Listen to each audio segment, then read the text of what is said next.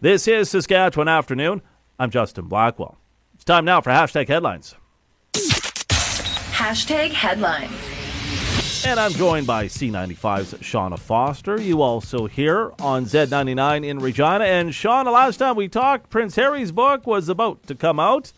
And being the big royal fan you are, have you already read that book front to back?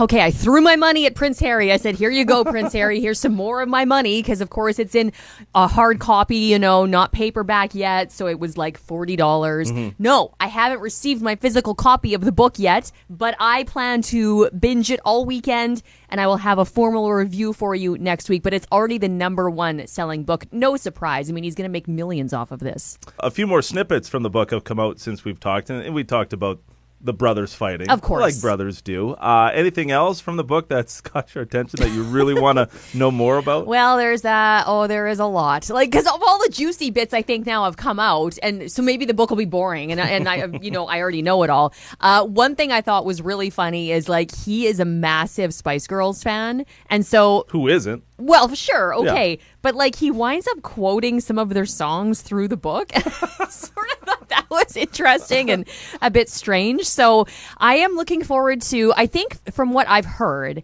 is that the first 3 chapters are extremely pull at your heartstrings. He talks about being a little boy. He talks about his mom, and that's where he grips you, right? Because of course then we all have the tears of the sadness and, picturing him walking beside the casket of his mom.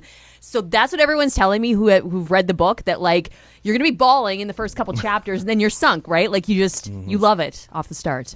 Is there any chance of reconciliation between, him and his brother and dad? And dad. That's the other part of the book that I think is going to be surprising, is just how fractured his relationship really is with his dad. And this goes back years and years. So I'm eager to read about that. I don't know at this point. I always used to say, they will, because they're brothers. And you always say, brothers fight. And, the next day they're best friends again. But I don't know, man. This seems super ugly.